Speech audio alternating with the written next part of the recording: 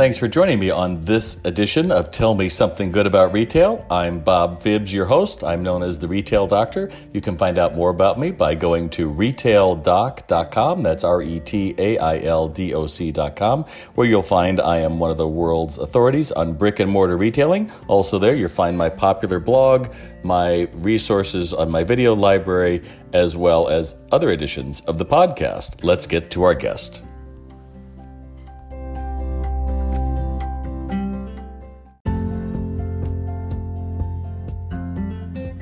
On this retail podcast, I interview Barry Brown, CEO of the Sleep Store in San Jose, California. Barry talked about his progress up the ranks to running multiple locations and mattress brands, and eventually landing in his own single store selling luxury mattresses to Silicon Valley. Let's get going.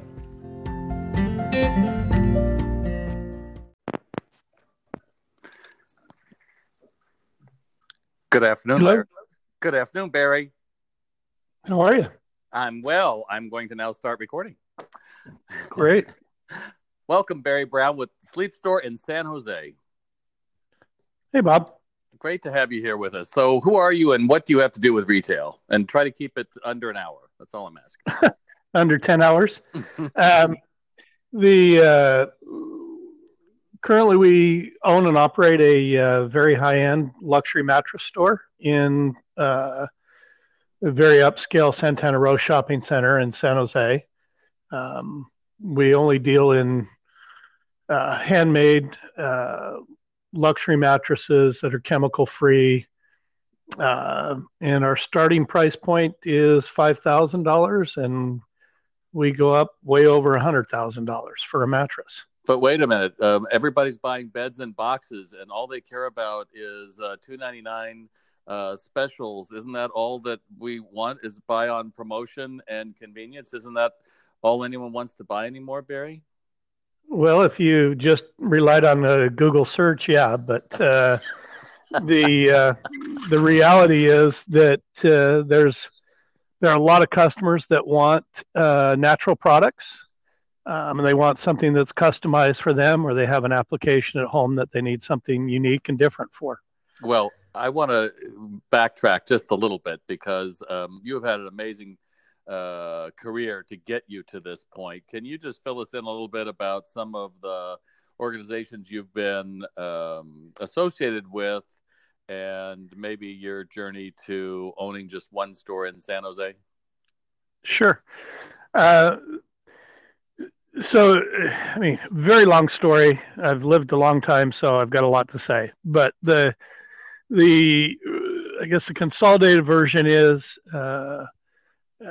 got married at a very young age, couldn't find a job, needed a job, and somehow I found a job selling used cars.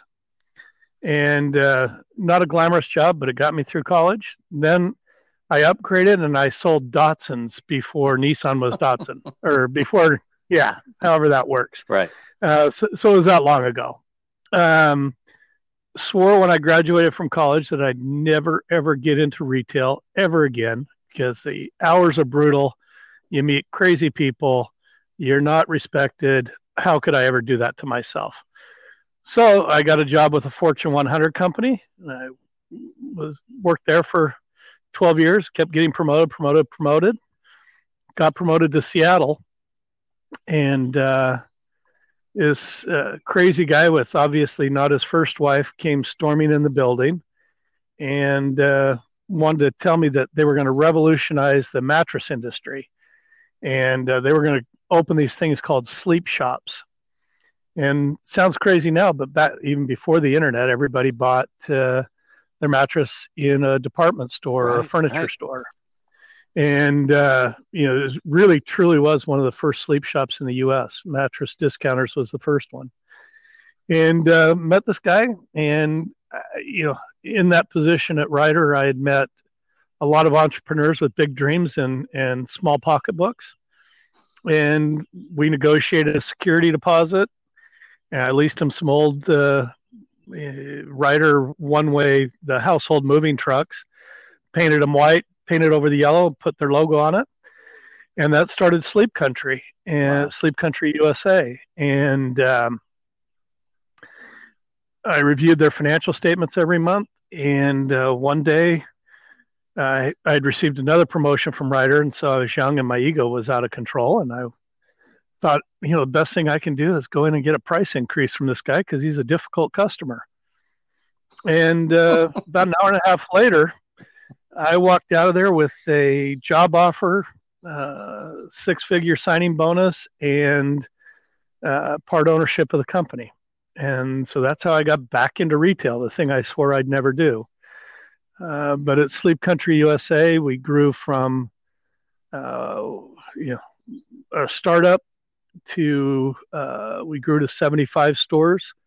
We also started up Sleep Country Canada, which is still to this day the biggest and the best mattress retailer in all of Canada. And they are truly a fantastic organization. The CEO of Sleep Country Canada is amazing, and he was a store manager at Sleep Country USA. And then when we went and started up Sleep Country Canada in an advisory consulting role for some really sharp owners, Dave made the move to Canada, and he's running the whole show now. Wow. So wait, let's just unpack that for one sec. So the industry, as what we've been hearing, is in total free fall, and no one's making money, and it's all online. And what you're saying is, no, there are actually people who started out quite a while ago and are still considered as experts in the field. Is that correct? I think it's important to stop there for a moment. Yeah, absolutely. The retail mattress industry in North America is approximately $17-18 billion industry. Out of the 150 online sellers of mattresses in the U.S., they're doing about $1.5 billion right now, and expected to grow to $2 billion. So there's still, $15-16 billion being sold in mattress retail stores, in department stores, and furniture stores. Thanks. So we can move on now. I think it's very important we get that out because, again, so many people listen to this from a variety of backgrounds, from people who work in big boxes, people who work with brands, independents, and I think it's just really important for for this podcast to understand that it's a thriving market, and in spite of some of the news, that still the majority of these products are still doing quite well across the U.S. So you started that with Sleep Country, both USA and Canada, and then what ended up happening? Then the owners decided to part company from one another. And so the next step was to sell the company to private equity. And I was the lead on selling the company to private equity. And it was about a year process, and lots of great stories that are best told in dark, dingy bars, and not on a podcast. But they were some pretty great stories. But we ended up selling to Fenway Partners, who at the time was the owner of Simmons Mattress, and that's a whole nother long story. But it's all interesting conflict in the mattress industry where there's so much private equity. But we sold the company to Fenway Partners, and then shortly after that, we acquired all of Sleep Train stores in the Northwest, and that brought us up to 75 stores and about $85 million in revenue, and navigated. With lumps, we navigated through the 2000-2001 recession. And as we were coming out of that recession in 2002, I was contacted by a headhunter to interview for the CEO job at Mattress Giant, based in Dallas. And after flying to Nashville and meeting with the ownership group, accepted the opportunity at Mattress Giant. Started there in 2002, and we had 172 stores, and about $140 million in revenue when I started there. And then fast forward 10 years, we were doing about $250 million, and I had 386 stores and a couple of acquisitions along the way. So you know a thing or two about making money in a brick and mortar store. I think we can all get that from that pedigree. What do you think the Mm-hmm. most common problems are for an awful lot of? Let's start with larger chains because you're also now an independent, much smaller, but larger chains. What are some of the challenges that you run into with that many units? Well, I think if you look at the turnaround of Best Buy, I think that's probably a great example. They went, everything got centralized. They took all of the decision making away from the local folks. You see it at Macy's, where Macy's in the old days had regional buyers, and they had merchandise that was reflective of the market, and you didn't get the same winter clothes in Minnesota that you did in Los Angeles. Well, they're trying to go back to that now. They've kind of swung the other way. They did so much centralized. Now they're kind of realizing, hey, maybe that was something we should have looked at. Yeah, it's you look at Best Buy. They quickly made some smart changes, and they empowered the people on the sales floor to match prices, online prices immediately. And all of a sudden, Best Buy turned around. And I think in retail, you have to have local knowledge. You have to have employees that are enthused, energetic, are committed to the cause. And remembering that retail is detail, and every little thing matters. Well, you told me a story about that before we go too far. So you told me a story about going into. You told a guy how to raise his revenue. If I forget exactly how much you said, but all he had to do was clean his bathroom. Wasn't that what you started with? Yeah, one of the best salespeople I've ever known in mattresses over the years, and he was working in the Wellington, Florida store, and he was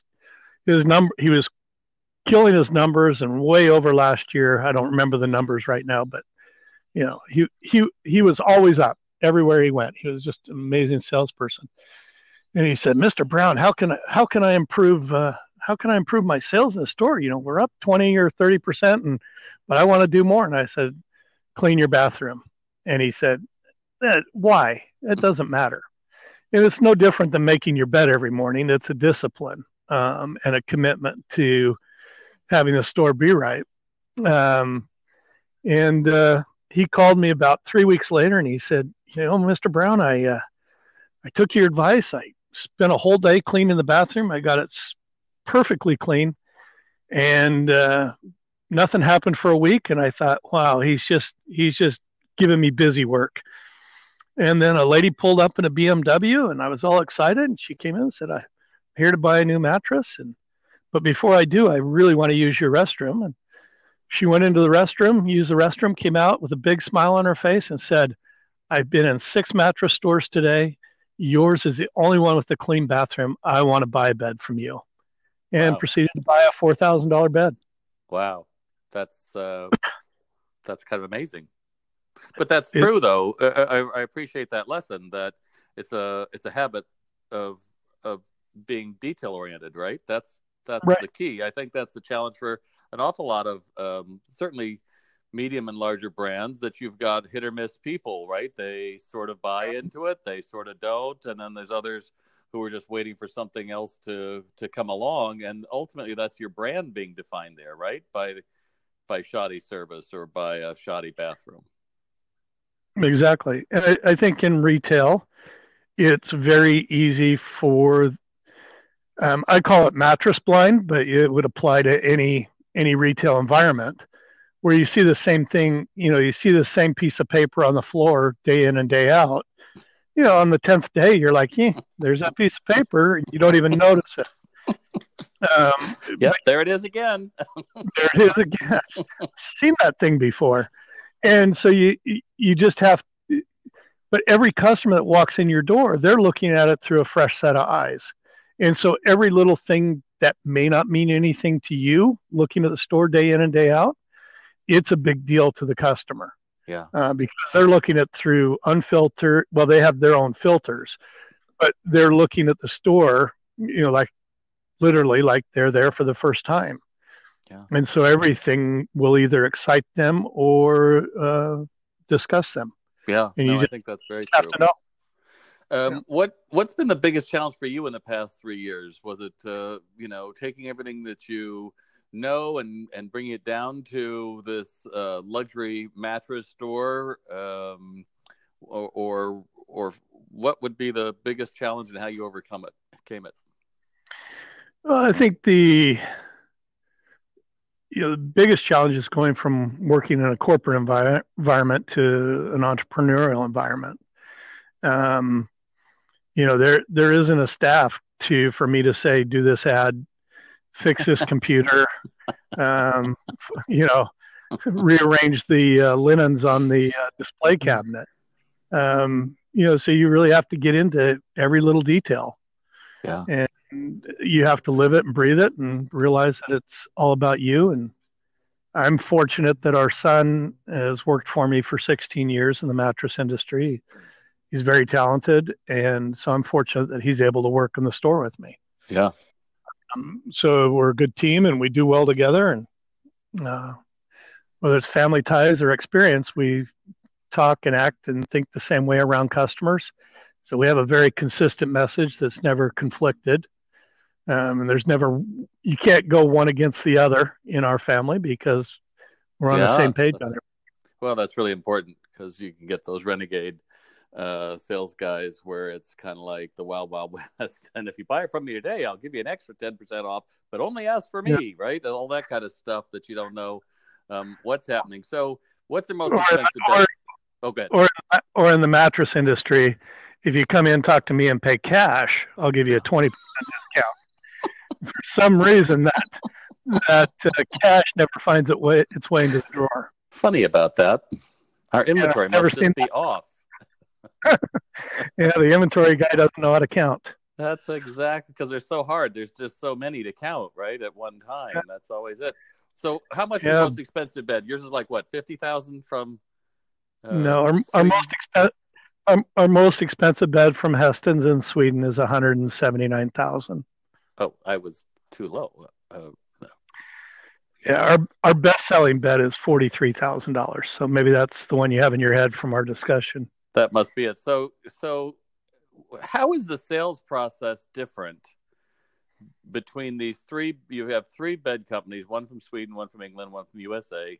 And, is that different than when you were selling something that was at a much lesser price point? Absolutely. I mean, in a regular mattress store or somebody that buys online, the discussion is, every customer comes in and says they want a firm bed. And and there's an old wives' tale that a firm bed will last longer or it's better for your back. There's probably an article somewhere on the internet that says it's better for your back. And it's just not true. And so we spend a lot of time educating the customer on, the right bed for them, not the right bed for their mother. And then we also have the ability to customize, which really helps. But we spend a lot of time trying to find the right product for the customer and educating them along the way on all the benefits. We're in a regular mattress store, it's all about price, isn't it? What can you afford? Yeah, it's about price, and you try to move them up. But if they balk, you just go, "That's okay. I'm going to churn and burn and get up to the next one." It's like I was with Simmons Mattress in Atlanta a couple of years ago. I was with one of the vice presidents, and he said, "Hey, you want to go meet the best salesperson of Simmons Mattresses and all of Rooms to Go?" And I said, "Heck yes, I am all about meeting the best in our industry." So we got in the car, left their headquarters, and we went to Buckhead. Walked in, and I met the number one mattress salesman of Simmons for all of Rooms to Go, which, they're a huge organization. Yeah, right. I said, so. What's your secret, right? Yeah, so we were talking, and he's telling me all about how many Simmons he sells and what a great salesman he is. And I was like, "That's great." I said, "But what's your secret to success? Why do you sell more Simmons than anybody else in Rooms to Go?" And he goes, "Oh, that's really simple. He says, I can type up an invoice faster than anybody else in the building. So I get done with the sale and I'm back in line for the next stop before everybody else. Wow.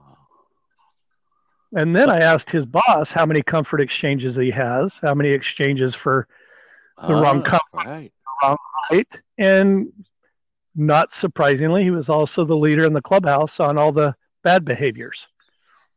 So, that's part of one thing over the other. It's not customer satisfaction. Right. It's like you said, churn and burn. How quick can I get them out the door? Well, that's our whole philosophy and approach in our store is we take the time, we find the right bed, and we make it, and we do it right for every customer.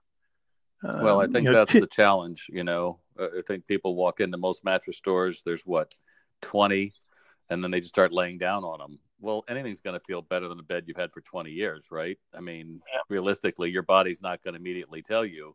But if you get educated and suddenly you realize, like, wow, there's a lot more to this, I think you can also shut down, right? The customer can feel overwhelmed and like, well, I don't want to think about this too much. So how do you balance that between what they need to know and what they come in knowing? Because you're in a very upscale neighborhood. For God's sake, you're diagonally across from Gucci. So you're dealing with a very different customer than most of the people in the world, I would say. And not only different from people that can afford a $5,000 to over $100,000 mattress, but we also have, the San Jose, San Francisco market is incredibly diverse, and so we have world, and a lot of engineers at Google and Facebook and Apple. So we get Europeans, we get people from India, people from China, Japan, Taiwan, South Africa. We've had probably somebody from every country has been in the store. And so you also have to know how to sell and have a conversation with different cultures.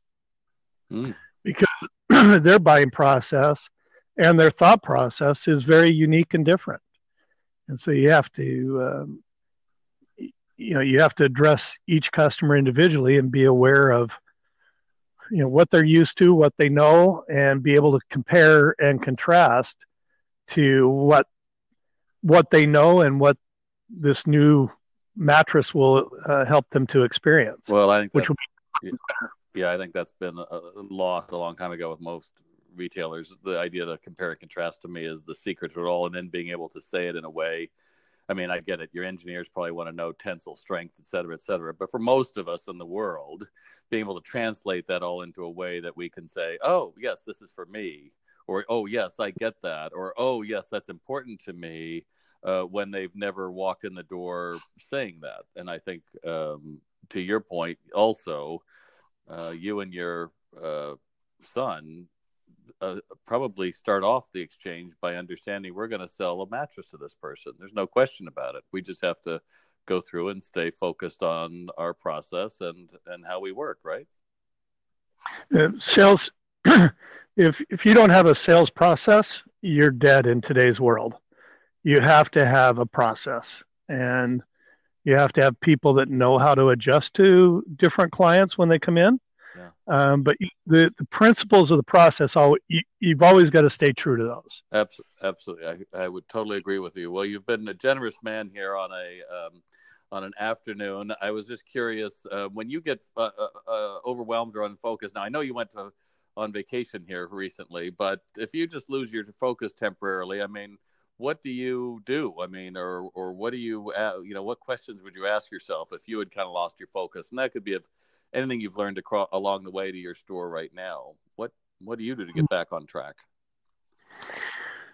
Well, I mean, usually it's you have that hard discussion in the mirror where there's nobody to fool, but there's nobody to convince other than yourself.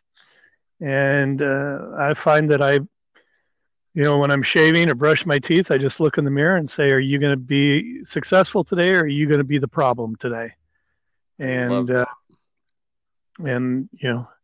if I know I go into the day and I don't want to be the problem, but I want to be a success, 95% of the time I get out of my own way and I get things done and get things done in the right way and make progress. Well, that's the key. And I think choosing that is the key. That I was talking to Patricia Phipps. She's up there in San Francisco. And somebody said, what do you wear when you're about to go on? She's a public speaker. What do you wear when you're speaking? Is it something to make you feel great? And she goes, I don't dress for the event. I dress for the way I see myself. That's very different. And it's that same idea of choosing to do this because of what it does for me first. And then I think what that does for your audience or your customer. So I always kind of finish my podcast, since it's called Tell Me Something Good About Retail, with asking all my guests this one question. Can you tell me something good about retail? Yeah, I can. There's a lot of good things. It's far from dead. The reports of the imminent death those articles are written by the people selling products on the online. Absolutely. And I think the more you can specialize and actually talk to customers in a conversational way and not get stuck in a sales pitch and treat every human. Customers, even though retail is typically a thankless job, there are customers that will value everything you know and do and offer, and they'll reward you with pulling out their checkbook. Absolutely. And loyalty, right? Because they'll tell their friends. And loyalty. Yeah. Hey, just a 30-second story. Sure. Sold a bed to a couple. Through the sales process, it was really bizarre. They were both trying out the mattress, and then she would say to him, "Get out of the bed like you're angry." And so he'd jump out of the bed. And I thought, wow, this is really bizarre. They ended up buying the bed. We delivered it. And about 3 weeks later, the whole family came into the store on a Friday night. Usually that means there's a problem with the bed. I would think so, yeah. Instead, that 9 out of 10 times the customer's coming in, you sold us this bill of goods, it's not good. Right. Instead, the customer came in with a beautiful bottle of wine, handed it to me and said, "Thank you. We are sleeping so much better now. Really appreciate it." Fast forward a couple of years, they got divorced. He kept the bed. She bought another bed from us. Both have been remarried, and we've sold more beds to them. So the good news is, as the divorce rate keeps increasing in the U.S., mattress sales will also increase. That's an excellent story, Barry. And how can they find out more about your store? You can look us up at sleepluxurybeds.com. We sell almost everything online as well as in the store. We've got a lot of video content on of me describing the mattresses, and good experience. We've got a lot of sleep information and product information. Excellent. We've been a great guest, and continued success for you, my friend. Thank you so much. Thanks, Bob. All right. Bye. Take care.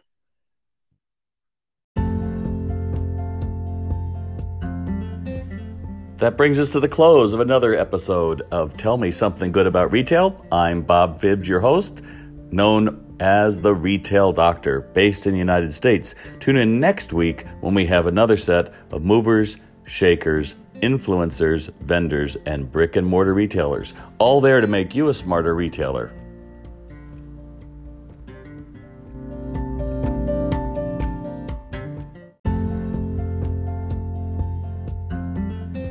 On this episode, I'm interviewing Al Jerry, founder and CEO of Zigzag Global, on the challenges of retail returns across the globe, how they vary by country, and what his company is doing to make it easier for both consumer and retailer. If you sell anything online, you should pay attention.